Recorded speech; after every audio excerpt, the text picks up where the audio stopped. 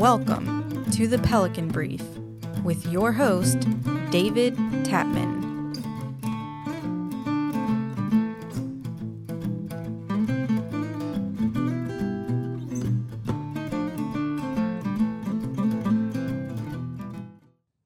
Welcome to the Pelican Brief. I'm your host, David Tapman.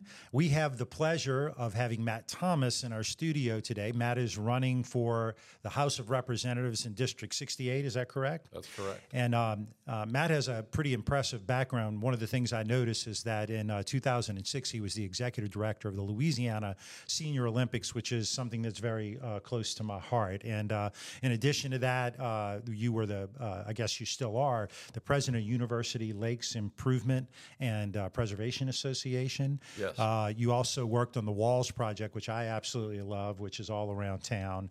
And in 2017, you were on Mayor Broom's transition team on the Public Works Committee. So I want to welcome you to the show. Welcome. Thank you.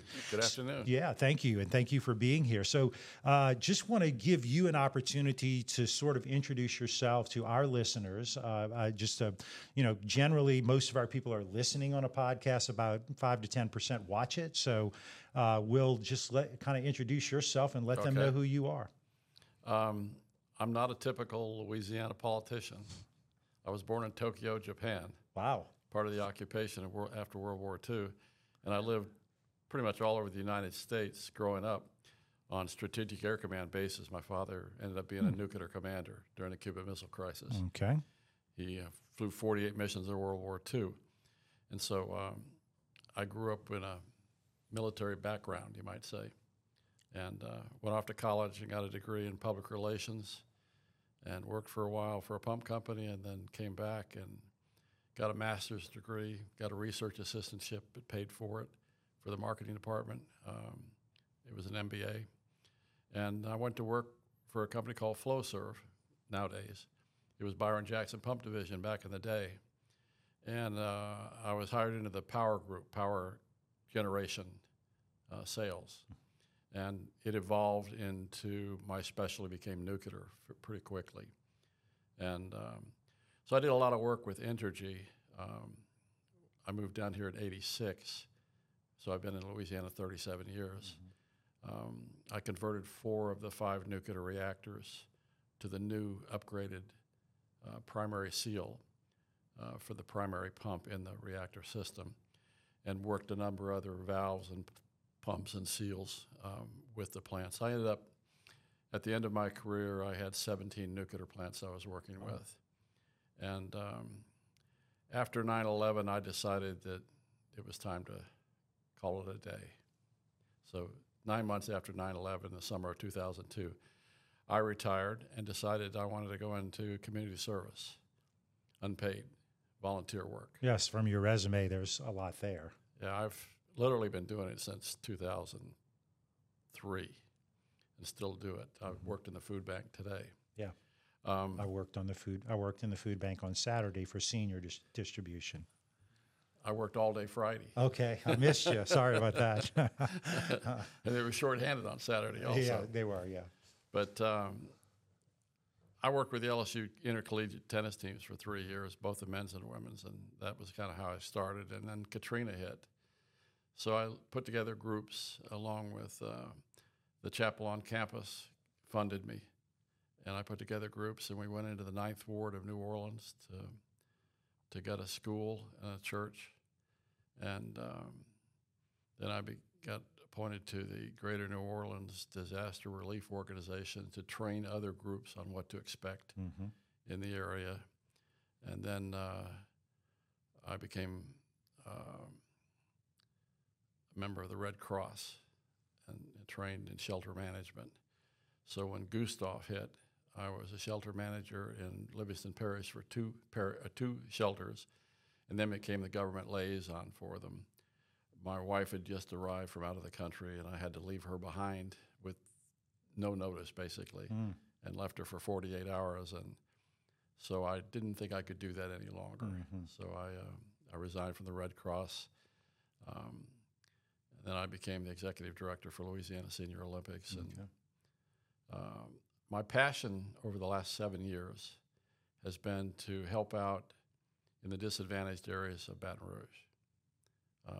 The way I got into the Walls Project was through CADAV, Committee Against Drugs and Violence in Scotlandville, and I helped them with blight removal, basically cutting back shrubs and trees and branches and making it more habitable. Sure.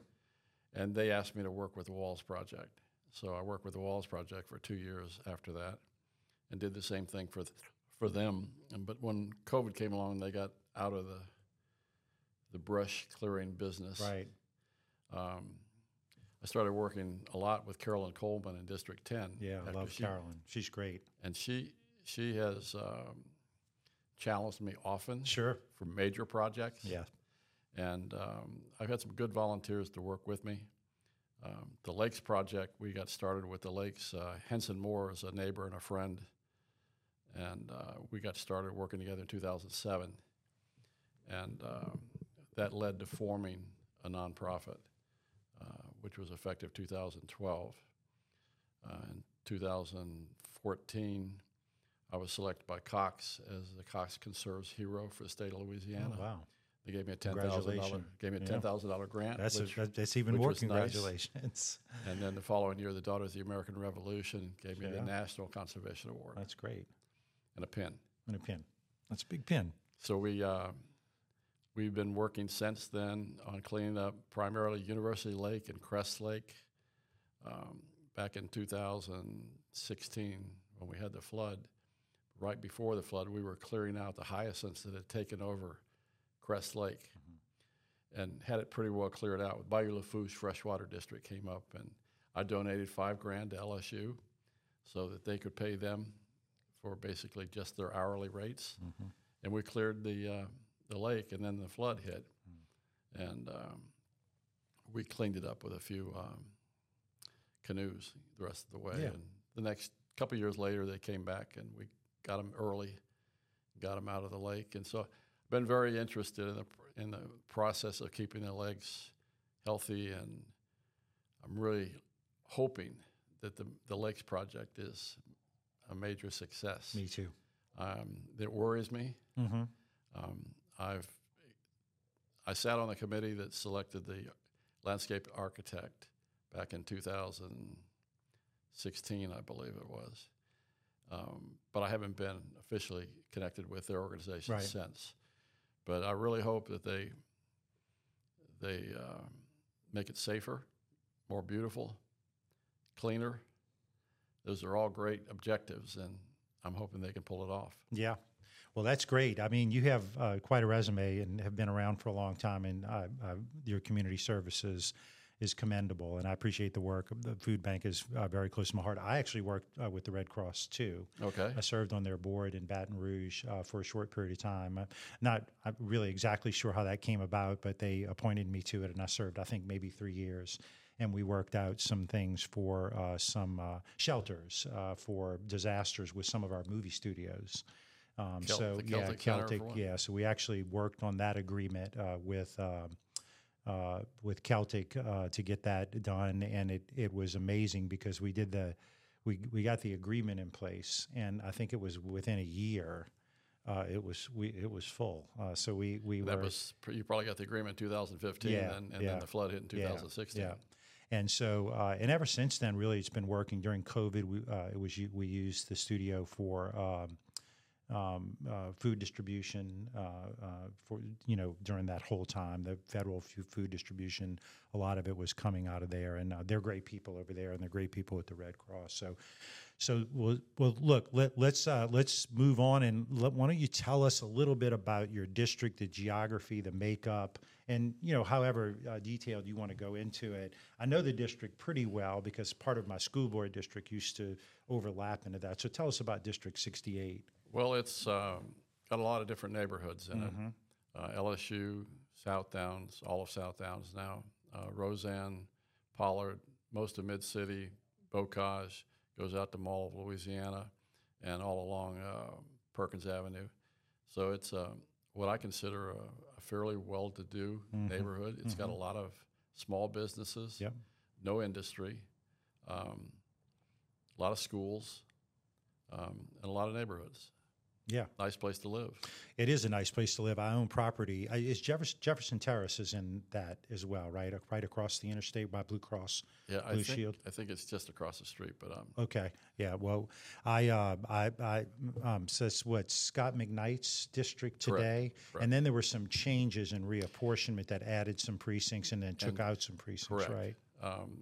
South Downs was only half in the district before. Roseanne was not in the district. Pollard was not in the district. So those three moved in. Okay. And then out near Country Club, Louisiana, a couple of those districts were taken out. Right. One of the precincts would be mine. So I live right across from the Country Club of Louisiana, and that little peninsula there was in Scott McKnight's district, and I will now be in Ms. Freiberg's Ms. Freiberg's district that she's running for. So there were a lot of little changes out in that area. I was kind of a little surprised. But so Matt, tell us what made you decide to run for the House of Representatives. Part of the way I grew up, my family was all about service to the country. And one of the difficult things to do is if you're an Air Force brat, and then you're in a corporation setting where you're moving around a lot, you don't get roots set down to the point where you can ever serve locally other than as a volunteer. Right. And so 4 years ago, I tried to run for this seat and decided it was just too much of a process. I couldn't handle it. So right before qualifying, I chose to withdraw, and I gave back all the money to all my contributors and walked away. 4 years later, I'd been doing a lot of work that I felt, especially with tires, waste tires. Oh, my God, it's a big – and Ms. Coleman is very interested in that as well. Yes, and we were working on – there's a place that's got 200 tires in it. We've been working on it last week trying to find a solution for that. But I've collected over 3,000 tires in cooperation with DPW. They would identify an area. I would go in, pull all the tires to the curb so they could legally pick them up. So that needs a solution. The solution isn't just picking up the tires. No, because Matt, they come right back out. Well, and Matt, let me just say to you that it used to be that our waste tire program was one of the most successful ones in the country, and recently, because of some changes, and I know a little bit about this because at some point I represented the retail tire dealers. I represented them. And there were some fees that began to be charged, and our members still paid those fees. But it forced it caused a lot of other people to start dumping those tires because of the expense. And what I don't think, and I'm glad you brought this up, because what I don't think people realize is how big of a problem it is across the state of Louisiana. Correct. You can go into New Orleans East. And I don't mean to steal your show, but you can go into New Orleans East and you can see fields of tires, like as far as you can see tires. They took over a road. Yeah. They piled up literally thousands, maybe 10,000 tires on a road. Yeah.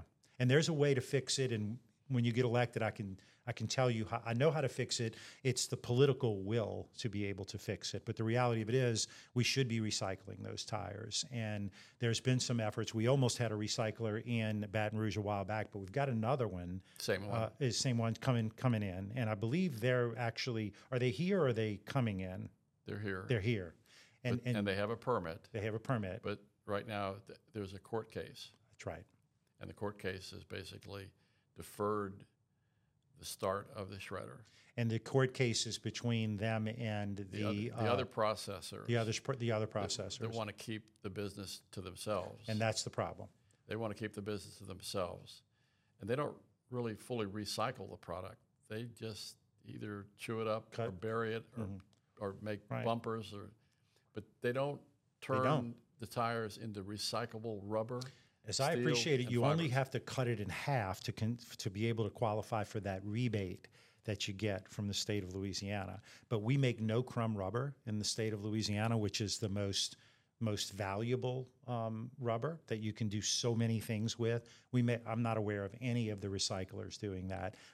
I was in the middle of this battle for a long time, and I'm telling you, and I'm going to tell my audience, you have no idea how big of a problem this is. And in other states, and again, don't mean to steal your show, but in other states like North Carolina, Tennessee, you have Superfund tire sites.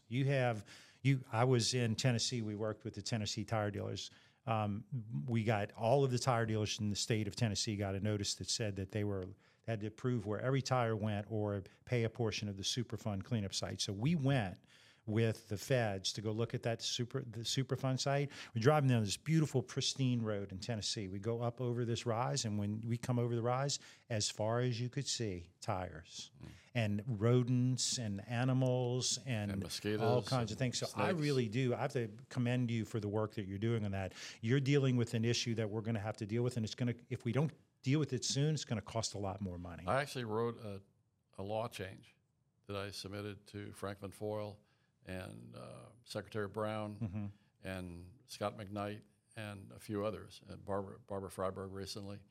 And what it does is you have a $2.25 disposal fee. For the passenger tire. Correct. Yeah. And right now, it's up to the dealer, whether it be a new dealer or a used dealer, to contact a processor, get the tire picked up, pay the fee, and then the tire is supposed to be handled. The problem is a lot of people, not necessarily the new tire dealers, because I don't think they're the problem, but a lot of used tire dealers will take the money from their clients and then throw the tires away. That's exactly what's happening. And there's also, I've been told by Secretary Brown's staff, that there are truckers that bring in loads of tires to a used tire store, let them pick through the tires and take what they want. Whatever they don't buy from them, they go dump that. You're absolutely right. That's what's happening. So what I want to see happen, and I think it's a lot like a Coca-Cola can. Whenever a tire is brought into the state by a wholesaler, whether it's used or new, when it's brought into the state, they pay the $2.25 up front with a $1 deposit. And then when they sell the tires to a retailer, the retailer pays the $2.25 to the wholesaler and the $1 deposit. And then when the retailer sells the tire, he gets $2.25 from the customer. Then he calls up the processor and says, "Time to pick up my tire, my used tires. They're here. Give me my money." And they get $1 per tire to turn in the tires. Right. So anybody can turn in their tires Yeah. for $1 a tire. One of my concerns is that the DEQ's got a rule that you're only allowed to transport 15 tires at a time. That's right, unless you're a transporter. Correct. But if you're a nonprofit corporation working for the good of the city, you have to go out and get a permit, and it's only good for one day, and you can only carry 15 tires at a time, which is totally counterproductive. If you just passed that law alone, you'd probably make some progress. So yeah, that's the one I want passed. Yeah, I don't represent that industry anymore, but when you're elected, I'd love to share with you my 15 years of experience in working on the inside of that. And I applaud you for doing that. One of the good things that Baum Environmental is. Yes, absolutely. Diane Baum. Diane, yeah. One of the things she has up front, and when she was working on getting her permit, she presented this to DEQ for their hearings, is that she already has a letter of intent from a company in Natchez that will buy all the tires. You call crumb rubber, the ground, the shredded rubber, and she'll sell the steel, and then she'll use the fibers for environmental control projects. So that means that the entire tire is used. Yeah. Not only that, her equipment should be able to handle truck tires. That's awesome, because that's a big deal too. Yeah, because once they've been used a couple of times, recapped or whatever, they just roll up to a neighborhood, dump them off the back of the truck and right into the trees, and then you go wandering through the trees and you find these huge tires sitting all over the place. Yeah. It's awful. Well, look, I think that is a big thing, and I appreciate you working on that because, and I know Metro Councilwoman Coleman, we had met with her and Ms. Baum and kind of worked through some of these things. And they've already got a location. Good. It's in West Zachary. It's off of 61. It's in an existing industrial park. Oh, good. And The local neighbors are excited about it because of Good. job opportunities. That's She's exactly. going to have a job fair, and it'll help clean up their neighborhoods. And she will pay, as I understand it. I don't want to speak for her. Yeah, right. But she was saying that she'll have a nonprofit section of her company that will pay $1 for every tire that someone turns in if they're with a nonprofit. Oh, wow. So that's a collection agency almost for you. Yes, it's exciting. So, we talked about what, we do. Another project that I'm interested in, and I've been discussing it with Barbara Freiberg. And I don't know that it'll fly, but it's just a thought, and that is that right now, when someone buys a car out of state and they bring it in state, they have to pay the differential sales tax to bring that car and register it in the state. So it's a barrier to people moving into the state. They just move in. They don't register their car. They don't pay anything for that. They don't get in our insurance base. They've got an out-of-state license plate. They're harder to track for the police. All these are negatives. If we would reduce the sales tax on vehicles to the level of our neighbors so that there's no penalty to register your car in Louisiana, I think it would be a great benefit. I think you'd probably have to make up for it in additional gas tax. I think it'd be necessary because they won't let that happen because all the money goes to roads and bridges, and they can't afford to lose that income for roads and bridges. Right. But that is a possibility. And I like to look at small things and try to look for solutions. I hate to say it, the tires are, for most people, is a small thing, but it's not a small thing. It's not a small thing, and it's a small thing until it becomes a big thing. And there might be little tires, but when you have 1 million little tires, you become a super fun site. And we don't need any more of those. So I do this little exercise where I say, okay, last night you were elected. And then we kind of pretend, everything happens, and this is your first day as a legislator. What do you want to do as a legislator? What is going to be your plan? I mean, are there particular initiatives that you want to take, particular areas that you want to work in? You're elected. You're now Representative Matt. What are you going to do?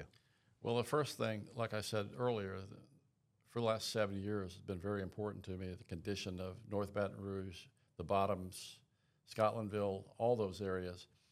And to me, the only real solution is education. And I think we need to do everything we can for child care, within 6 weeks after birth, make that available. Early schooling, socialization.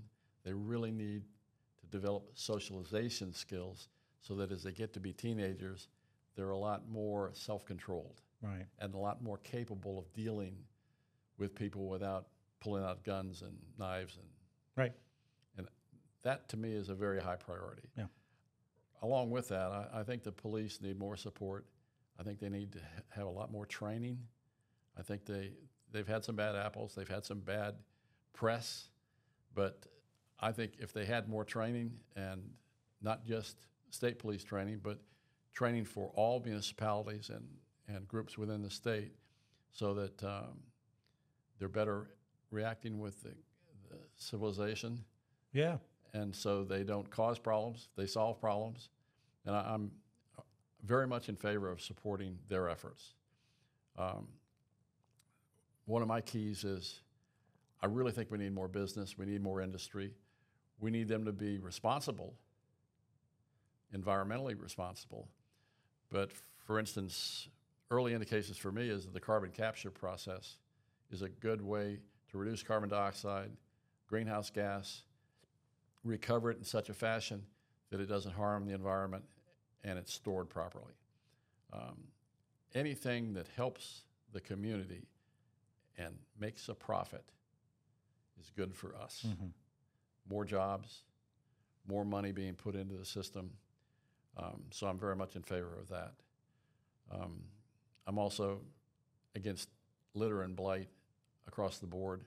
Anything that I could do as a state legislator to improve municipal control of their neighborhoods and their streets, I would like to support. Those are my basics. That's good. Yeah, I mean, those are those are critically important things. And early childhood education, we know, is the best investment you can make because your return on investment is 10 to 1. But we don't, as a state, seem to be willing to do that. It's always on the edge of the budget, and we say no.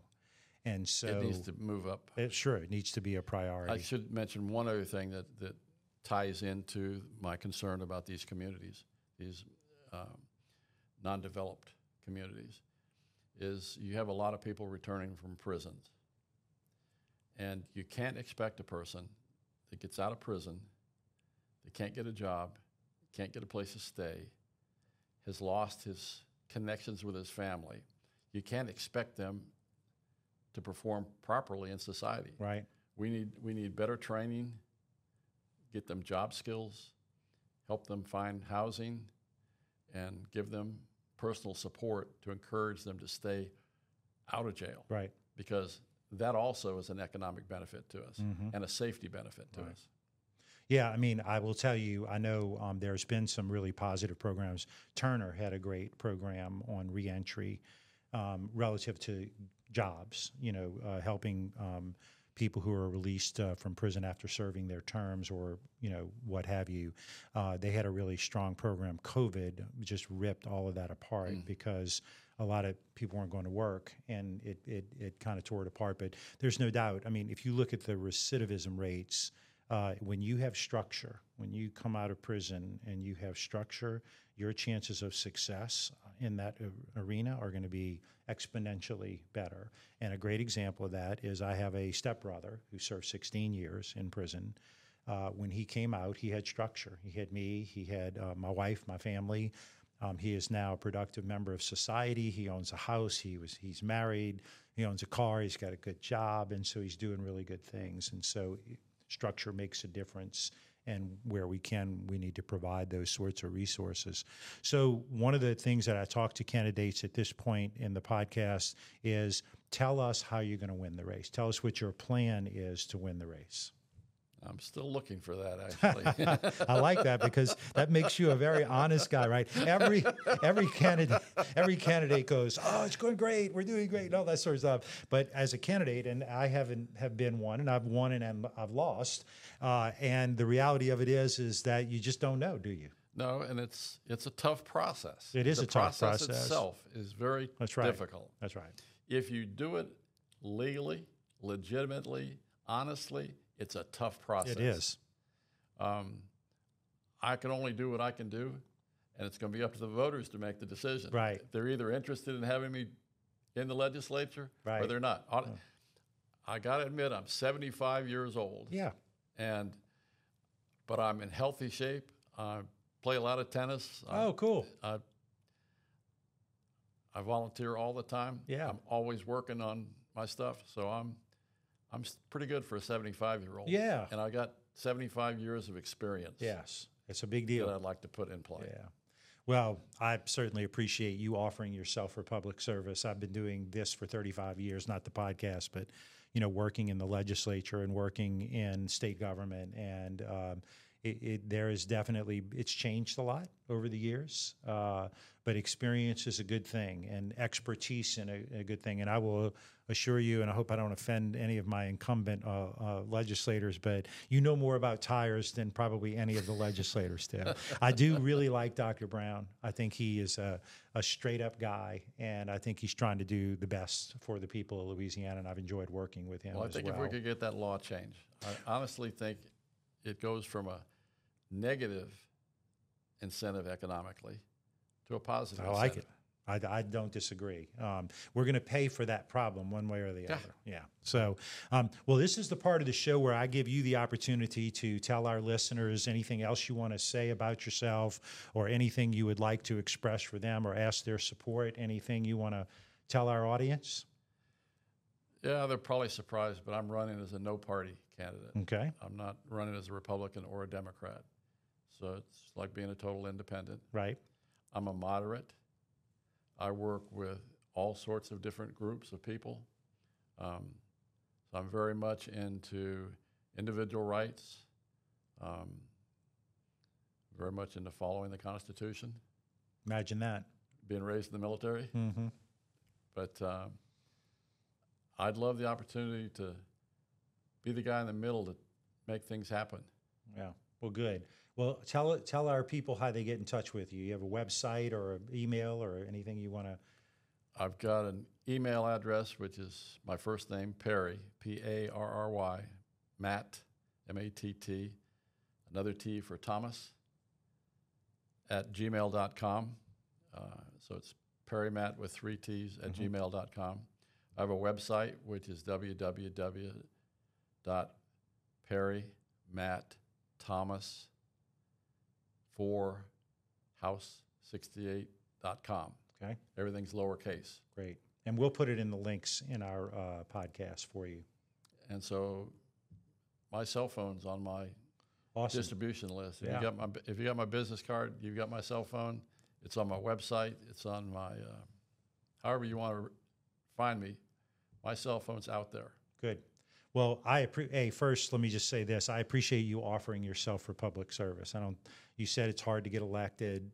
I was elected 3 times and I lost once, and it's hard.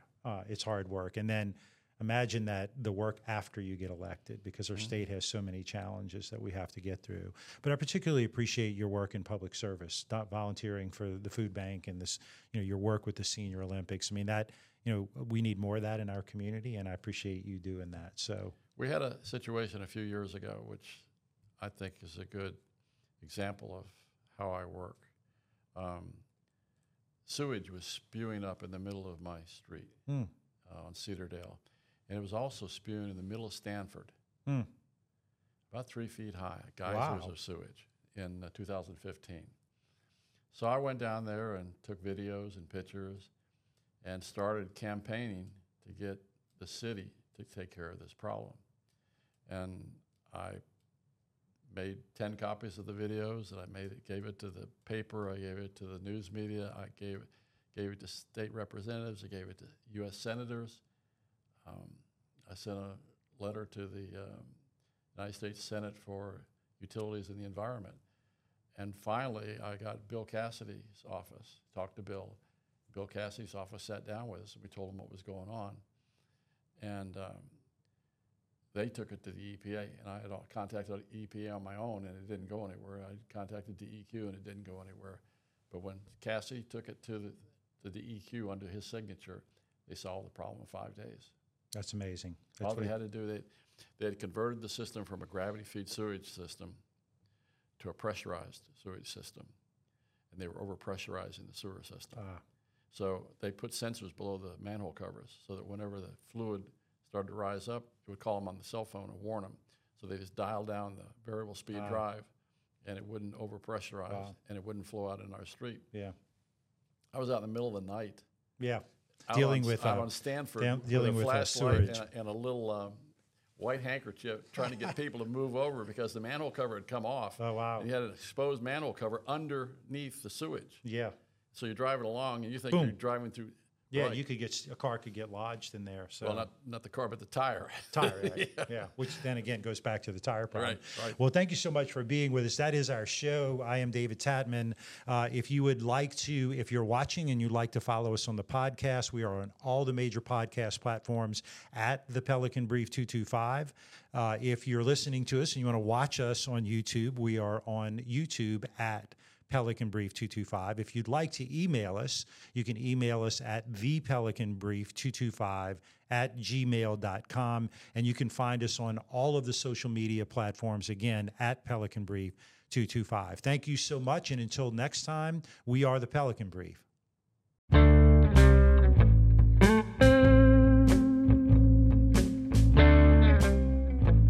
The Pelican Brief is an off-script production.